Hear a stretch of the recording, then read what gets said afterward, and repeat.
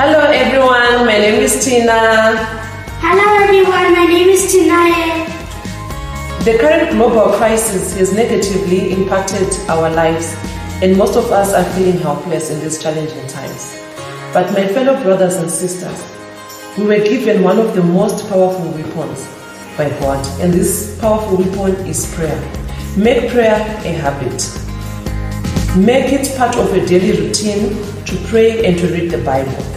I'm going to read from the book of Psalm 107, verse 28 to 30. It reads, "Then they cried out to the Lord in their trouble, and He brought them out of their distress, and He stilled the storm to a whisper. The waves of the sea were hushed. They were glad when it grew calm, and He guided them to their desired haven." And I'm also going to read from the book of Mark, verse 9. From the book of Mark 9, verse 29. He replied, "This kind can come out only by prayer." So the Bible is encouraging us to make prayer a habit. We must pray as much as we can. So as we take steps to protect ourselves physically from the spread of COVID-19, I'm also encouraging us to remember to turn to God for protection and for healing.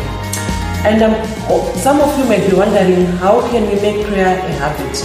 We can make prayer a habit through the following steps. Number 1, we can make it a daily challenge.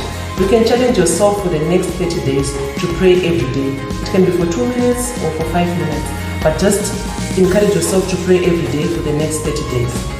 You can also find a prayer partner. Find someone that you trust. Then you can pray together.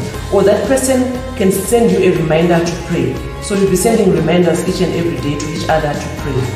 Number 3, you can also keep a prayer journal. So in this journal, you write all your prayer requests and all your Bible verses. And then you can also pray for others, and then you can write their names in this prayer journal. And then you can also see how God is working in your life. Thank you so much. May God bless you all.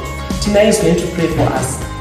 Heavenly Father, I come to you to pray for our friends and others, and we also bless for our grandparents with the spread of COVID-19. So we must wash our hands and then complete our daily prayers, and every day we receive. Amen. Amen. Bye.